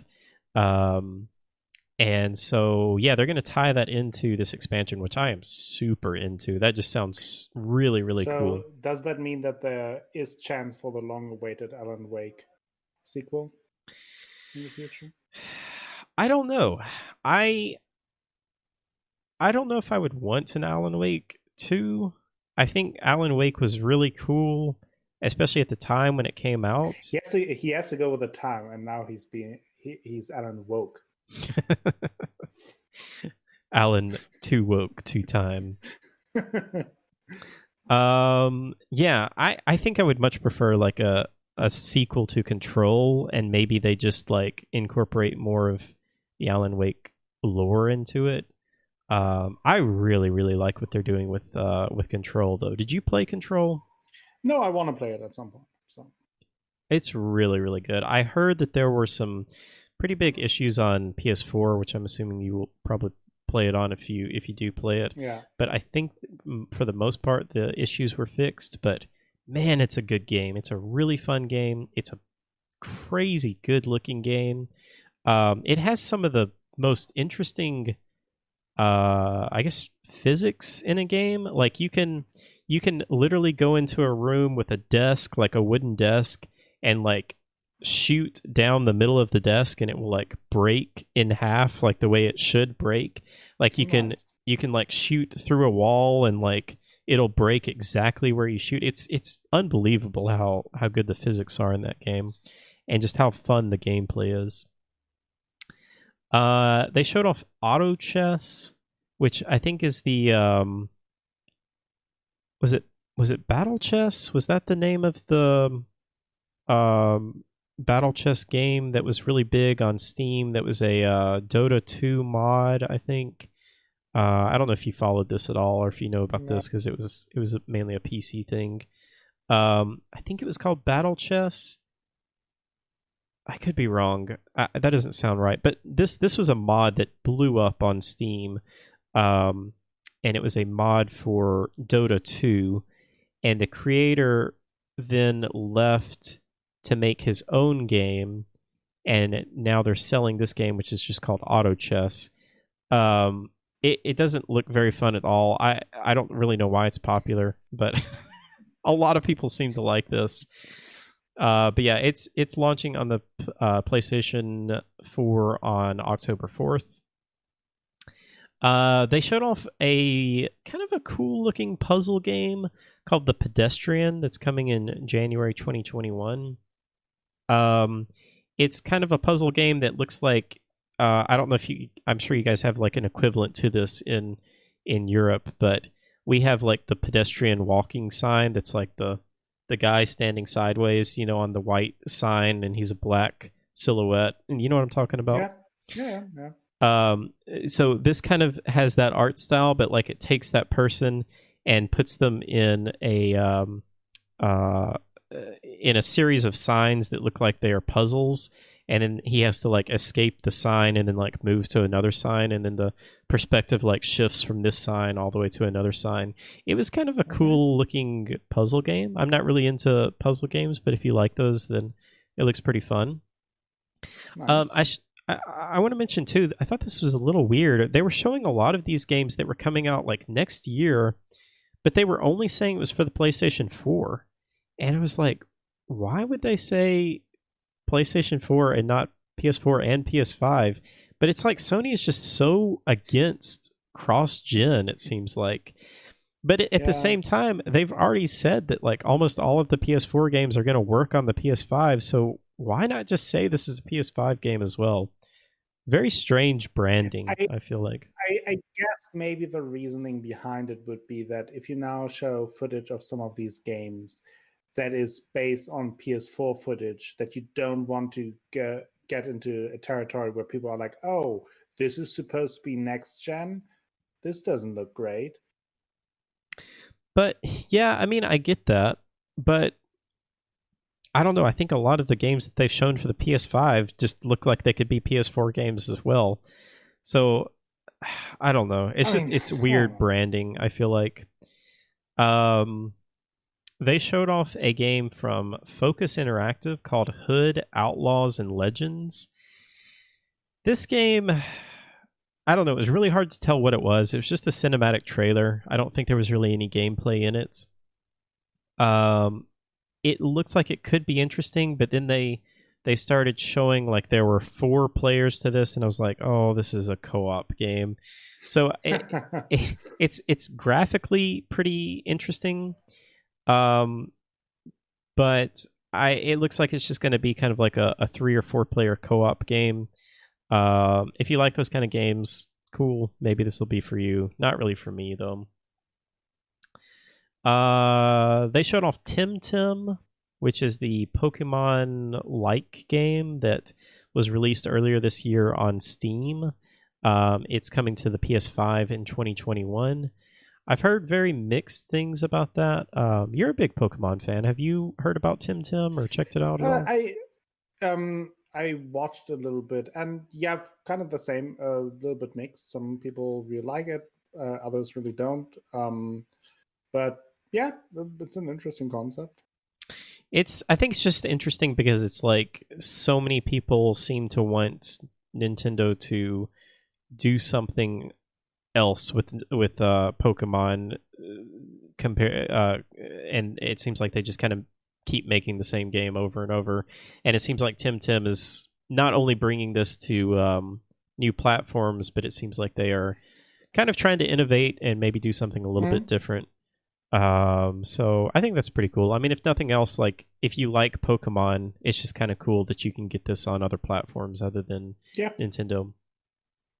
And then they went into a little bit more of a deep dive on Godfall. So Godfall is their what they call looter slasher.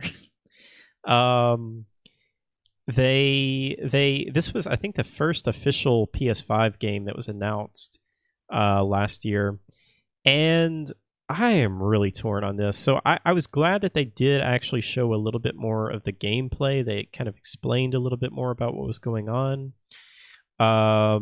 I feel like this could just really go either way. Like it's going to be a games as a service type game. So they did say, like, you know, there's no microtransactions. They actually made kind of a big deal about quite a few games, which is insane that we have to, like, that's a headline now, is that, you know, our game does not have microtransactions. It's good though. It's a move in the right direction. I guess. I agree. So, you know, they said that this game will not have any microtransactions. All of the content is there when you buy it. And I think it looks like it could be pretty fun, actually. I feel like this game is really just going to be one of those games that you have to play to figure out if it's good or not, or you need to, like, you know, at least wait for someone else to play to figure out if it's good. It looks like it could be really fun. It also looks like it could just feel kind of like a mess. Kind of like Dark Souls, like we were talking about. Like some of these games, it's such a minor thing, like in how they feel versus how Dark Souls feels. But it looks pretty fun. Like there's 5 or 6 different classes. Each class you have like there's one with daggers, dual daggers, that's really fast. There's one that has like a one-handed sword and a shield. There's one that has like a big two-handed battle hammer. There's one that has like a big two-handed sword. Looks like they all play a little bit differently. They all have unique abilities, big super attacks and things like that. So I don't know. This is definitely a wait and see game for me. Yeah. But I'm glad that they did show off a little bit more of this game, because like all they were showing were just these trailers with like these really quick cuts that nobody could tell what was going on, what the gameplay really was. But I have to say, I wasn't really expecting to be interested in this game, but after watching what they showed, I'm a little bit more interested now. Yep. And that is pretty much it. That's all that they showed. A nice little selection of games. Wasn't really anything huge. They were pretty clear about setting expectations with this. When they put out their tweet, they were like, "Hey, we're not talking about any new games. We're not talking about any PS5 stuff. We're not talking about any PS5 hardware." They were like, "This is just, you know, games that are coming out soon." And it was nice that they did actually have some release dates that are coming out pretty soon, and not just, you know, trailers with like, it's coming out in 2023 maybe. Yeah, no, that's true. So I guess we have to wait for the next conference to get more information about new stuff. I don't know, man. I feel like we just keep waiting and waiting. Supposedly Xbox is going to be having another conference this month, and you know, nobody knows what, but everybody's speculating that maybe we will finally get an actual announcement of date and price for their consoles. And you have to think, as soon as Microsoft or Xbox, as soon as Microsoft or Sony puts out a price and date, then the other one is just going to be like right behind that and probably undercut them as well. Yeah, probably. Yeah, we'll see. As far as I know, the speculation is that when they Microsoft announces their S version of the Xbox, then that they obviously, like, it would make sense, like if you present a smaller, more compact version of the normal version, that you would also point out how much cheaper it is to the normal You would version, think so. which would imply that you would have to tell us. But maybe they just say like it's 20% cheaper than the original version. We still don't know what the actual price is. This is killing me. I hate how slow they're coming out with this stuff, and how they're just drip feeding us with all of this information. At this point, I think it's kind of fun. I actually kind of enjoy it. I think it creates a lot of chaos that I enjoy. Yeah, I hate it. Just tell me when I can buy these things. I honestly want to know the release date more than anything, because I feel like so many games are getting held back from putting dates, because like all we ever see is like holiday 2020, and it's going to be holiday 2020 in just a few months, so we got to figure out a date. How great would it be if they kind of shadow drop like a release date? Like if, I don't know, like if Microsoft has their announcement for the S version, or whatever the name is called, to then like Sony having like, yeah, by the way, PS5 comes out next week. That's our prize. Or what if, or if Xbox just announced it and said, and you can buy it today. Yeah, something like that. Yeah, that would be pretty Sony is cool. Like, fuck. Yeah, that would be cool. Yeah, it won't happen. I mean, it would be like that would be maybe the only way that Microsoft could really win this, because I feel like Sony is just not going to announce their date and price until Microsoft does. And I feel like Sony has a lot less to lose with this next generation. Like Microsoft is really pushing hard to try and get their customer base and try and pull people back to Microsoft and Xbox. But that which would mean that Sony has more to lose. Like they are the one that are controlling it, the market, so to speak, and like clearly won the last generation in terms of like the gaming and popularity. So they have more to lose here. If they don't play their that's true. I guess. Yeah, I don't know. It's weird because you would. But they also have the better starting position for the next generation. I think that's what it is. I think Sony is just like, oh, we got all the games, we got all the cool games that everybody wants. Microsoft, they don't really care what Microsoft is going to do. But if that's the case, then why wait so long to give us the freaking price and date?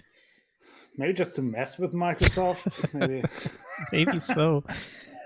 Because that's the other thing too. Like Microsoft, their big strategy is like, we don't care, if you buy an Xbox One or an Xbox X or an S. We just want you to play our games.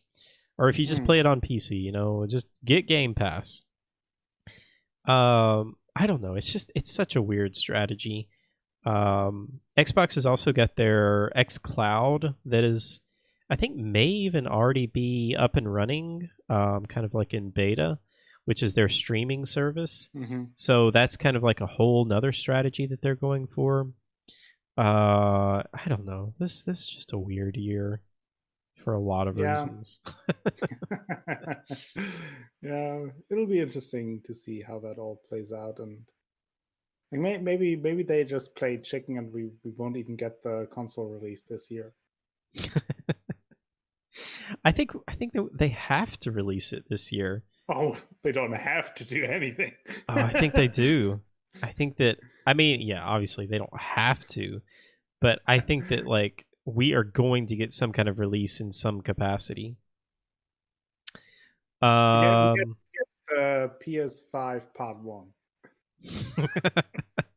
That's what it feels like. But no hard drive. Yeah. I don't know, man. It's weird. Let's see. Let's move on. Pikmin 3 Deluxe was announced for the Switch. You ever played a Pikmin game? No, but I heard that they're pretty good. That's what I've heard too. I literally know nothing about them, but I've heard that a lot of people were just crazy excited for this. It's releasing on October 30th. Full price, $60. It's Nintendo. It's Nintendo, yeah. Maybe you get a sale of 5% in 10 years or something. Yeah. I don't know. I watched the trailer though. It does look really pretty. It looks fun. They have added some stuff. I think there's like a couple of new levels, a new character or something like that you can play and as. Also announcement and couple months away from release. So yeah. Nintendo is like they either announce a game and like it comes out in a few months, or they announce a game and it's like 5 years away. Yeah. Because we still haven't heard anything about Bayonetta 3. We still haven't heard anything about Metroid Prime 4. We still haven't heard Breath of the Wild 2. No. Let's see. So there was a bit of controversy this week. So the Avengers, Marvel's Avengers game, has been stirring up a little bit of controversy. This game, I don't know how to feel about this game. This was announced. Didn't today that they surprisingly announced like an open beta today? So it's very confusing how they're doing the beta. I think the beta has been available for like some press and media outlets for a few days, and then I think if you pre-order the game, like you get private beta access, and then there's going to be like an open beta in a week or something like that. But yeah, they're slowly rolling out beta access for this game. I just don't know what to think about this game before all this happened. So what happened was they came out and announced that Spider-Man is being added to the lineup of playable characters, and everybody's super happy about that because Spider-Man is everybody's favorite Marvel Avenger in character. And then they said, yeah, but it's only available on PlayStation. And people got pretty upset about that, which I think is pretty understandable. I don't know. This just sucks like every way around. I saw people talking about the implication for like in any terms of like story way, like if you then play the same story on Xbox, is he then just not in the picture? So that's the big thing, right? Or, because you can't have just blur him out. just blur him out. I say you just replace him with Master Chief. Yeah. You just have Master Chief swinging through the city. And you have a weird cut-in voiceover that is like very obviously, oh, what do you think about that, Master Chief? This just feels so scummy, though, because that's the problem. Like, I mean, yeah, exclusivities are just a thing. Like, I don't think they're ever going to go away. Like, we're always going to have exclusive. The issue really is that Sony just generally owns the rights to Spider-Man, and that they just didn't give the right to Spider-Man. But the developers, obviously, if you make an Avenger game, you need Spider-Man. So they were just not able to add it to Microsoft, since Sony holds all Spider-Man rights. Yeah, but there's been so many other games like what was the one that came out on Switch? It was something 3. I can't remember what it is. Something 3. Yeah, Super Mario Land 3. No, it was like it was like an Avengers or Marvel game that had like all of the characters, and Spider-Man was in it. There's been lots of other games that have come out on multi-platforms that have had Spider-Man in it. And my whole problem is this is a game that launches right around the new gen. So my problem is, though, it's just what you were saying, is this just hurts everybody, because if you're going to have Spider-Man only available on PlayStation, then you can't really do anything with the story with him, because, like you said, what are you going to do? Just blur out yes. in the Xbox version? So he's just going to be like a minor character that, I don't know. It's probably just going to be essentially like a skin for a character that's not really going to be, I don't know, that integral to the story. I don't even Or know if maybe the story is Microsoft going to has be like even. a Ragno man or something. I don't even know if the story is going to be even like that interesting in this game. I feel like my hype for this game was like it was announced and I was like, oh, this looks like it could be really cool. And then like I heard it was going to be, more of like a games as a service game, and they have this 10-year plan like every games as a service game has, that only lasts for about 2.5 years, and then they're like, oh, we're actually making a sequel now. Forget about all that 10-year plan stuff. And then they came out with this, that there's this exclusivity deal, and then Sony was like touting like, oh yeah, we're gonna have like all kinds of additional game only stuff that is only going to be available on PlayStation. And I don't know, this just honestly is just ruined. Like, I wasn't really even that excited for this game because I'm not really that big of a Marvel superheroes fan, but I feel like I may just pick this game up when it's $5 2 years down the road on PlayStation 5, I guess, at that point. Maybe Microsoft gets the rights to Aunt May. They just put their gift in the background. You play as Aunt May, like you cook pancakes slap Thanos with a handbag or so. Yeah, I'd play that Aunt May Simulator. Yeah. Yeah, I don't know. It sucks for everyone, I feel like. Yeah, not much else to say about that. Moving on. We just keep the good news going here. Sony came out and announced that the PlayStation 4 controller will not work on PlayStation 5 games, which I don't know why.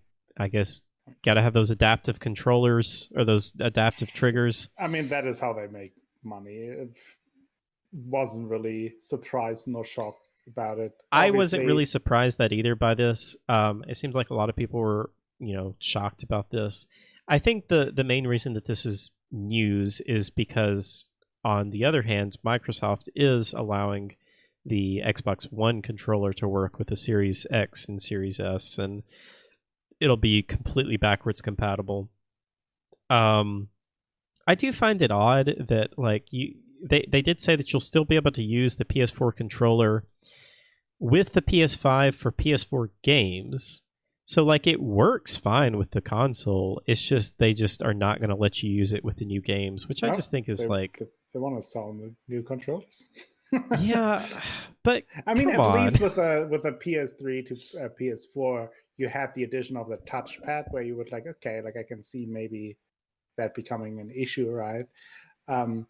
But as far as I know, there are no new features to this new controller.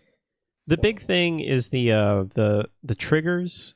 They are what they're calling adaptive pressure triggers. So they will allow you to change the pressure that the triggers pull or push in. So if you're pulling back a bow or something, it'll be harder to pull the trigger versus just pulling up your shield or something like that. But I don't know why in the world they couldn't just give you the option to not have that. Yeah. I don't know. This is just Sony being Sony, I feel like. But yeah, that's about all I had for the news. Do you have anything that you wanted to throw in here?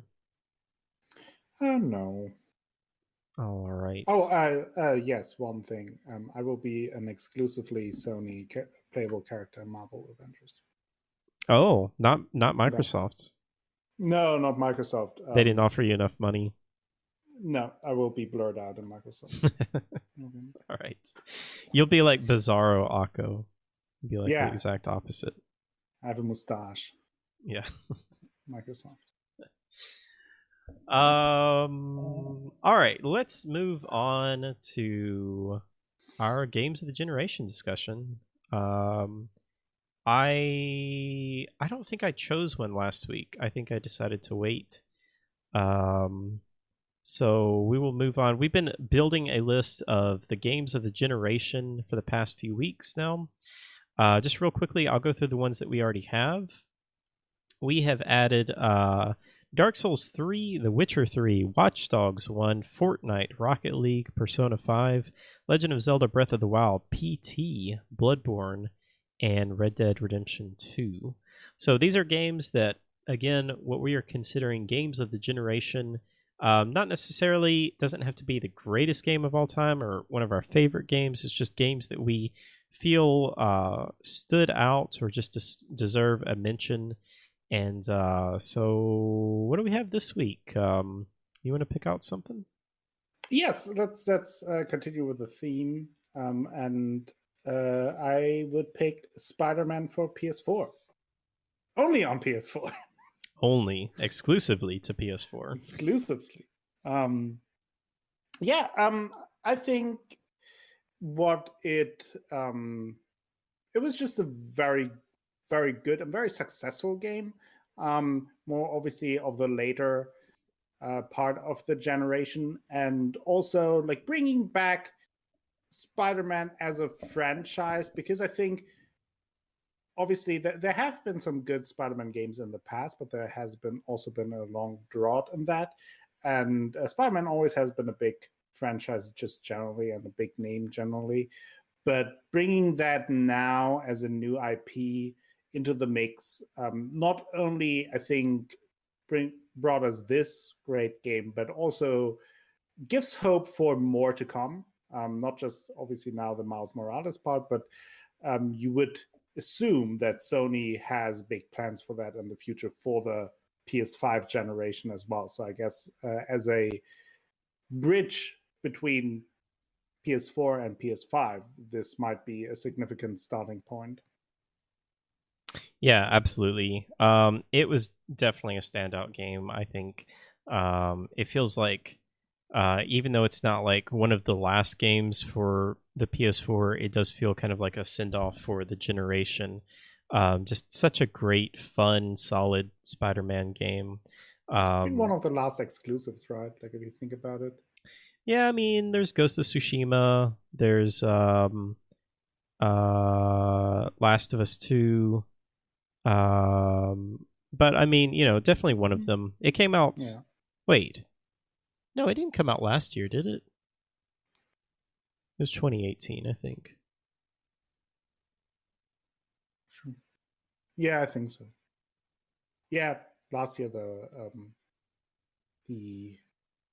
I think 2018. Okay, yeah. So it's a little bit. I guess there were a bunch of other games that came out, but it still just is a fantastic game for the generation, for the PS4. And super excited to continue on the journeys of Spider-Man and Miles Morales. And then they're definitely going to be continuing that series in just kind of a follow-up sequel to that game as well. Let's see. I'm going to pull Hollow Knight and mention Hollow Knight. I don't know if you had anyone in your Discord that mentioned this one. I can't remember if I pulled this one from yours or mine, so I'm not sure if anybody mentioned anything about it, but I will just say that I was blown away by this game. I'm not typically into Metroidvanias or 2D Metroidvanias, but one of the things that really drew me to this game was, first of all, the art style. Absolutely love the art style. And just the exploration of this game. It is so well done. It just always kept me wanting to find out what is in the next area. It is a fantastic value. This game is literally only $15 and is like a 50-hour game. I think a lot of people are already just considering this to be one of the greatest Metroidvanias of all time. And I think it's just a fantastic experience. And it even adds some Dark Souls-like elements, which I love.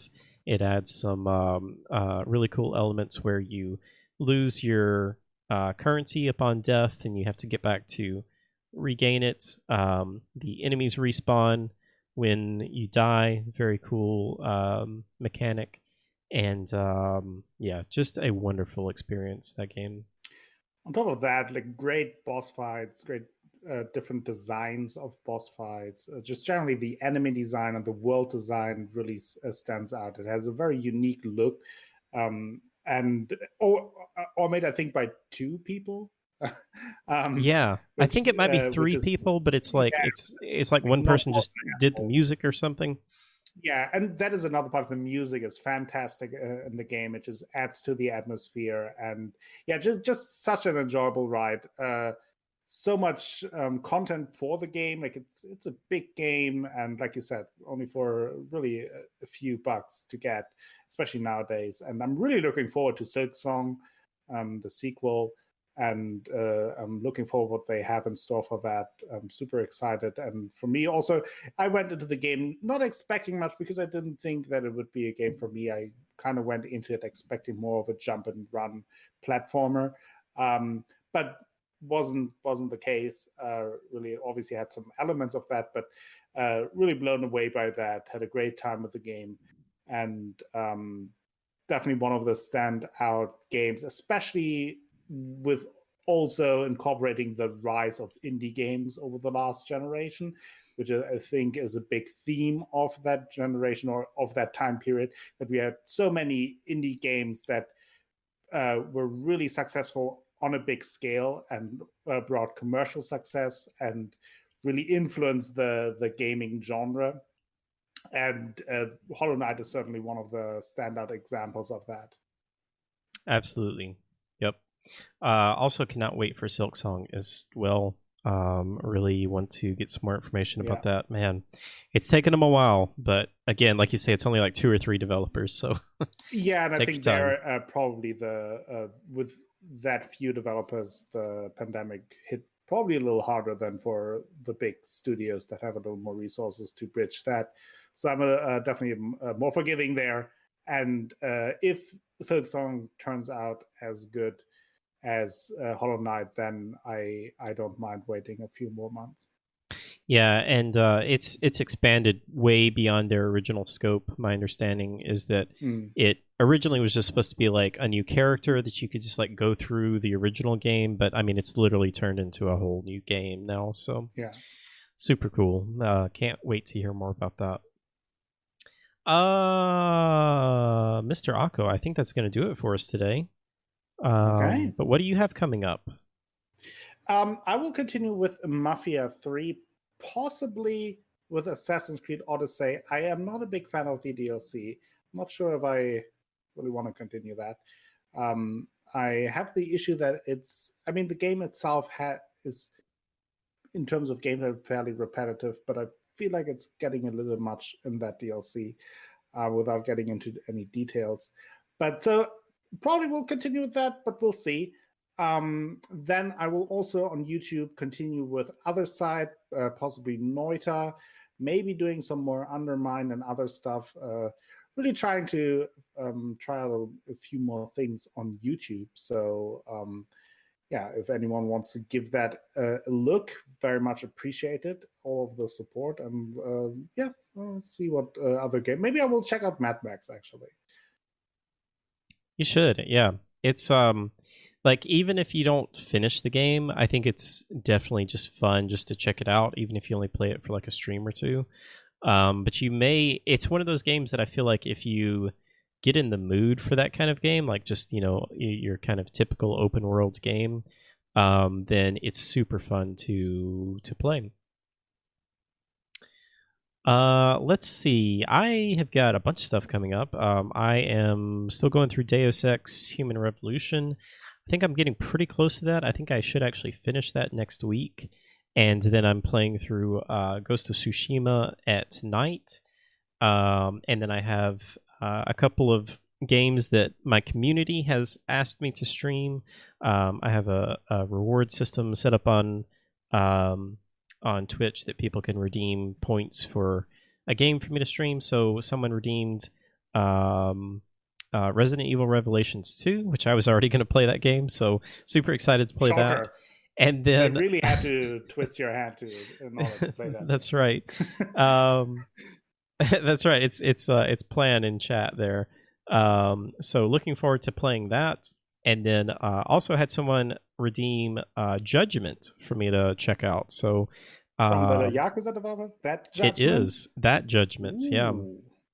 Did you play Judgment? I know you're a massive Yakuza fan. I sure did. So I've been wanting to play that game for a long time, and I feel like might be kind of a good introduction to. I mean, it's not Yakuza, but Yakuza is just so intimidating. There's so many of them. Although I am super excited for 7. Very, very excited for 7. I think that's going to be my entry point into the Yakuza series. 0. I think I will have to redeem something at some point too. I think I'm going to like the turn-based combat more though. It's not about the combat. It's about the story and the characters. Yeah, really excited to be checking out all of those. That'll be just kind of over this month that I'll be going through some of that stuff. And yeah, we do this podcast every Friday at 2 p.m. Central Time. You can watch along with us live at twitch.tv/how451. And you can also listen to this podcast in audio format through all of the different services out there. iTunes, Spotify, Stitcher, all of those great services. You can find them in the link in the description. And yeah, I don't think we didn't have any questions this week. I would love to get some questions. So feel free to leave us a comment with a question. I have a question. What question do you have? How many channel points do I have to redeem to make you do a 12-hour Yakuza 0 stream? A lot. I think it's 100,000 for a 12-hour stream, and then I think 30,000 will get you 2 hours of a game. So you'd have to get, let's see, 12 divided by 2 is 6, so 6 times 180, like 200 and about 300,000 points. Okay, I'll work on that. I'll get back to you. No, I would be down for trying out Yakuza 0. I mean, I did try it out, but I need to go back to it. But I have a feeling if and when I ever get into those games, then it's just going to be like, it's just going to suck me in, and then that's all I'm ever going to play. That's the point. Maybe one of these days. But Akko, thank you so much for joining me. Thank you to everyone in chat. Thank you to everyone who is listening or has listened to us. Thank you guys so much for the support. And that's going to do it for us. Thank you so much, guys. We will see you next time. Bye-bye. Bye, guys.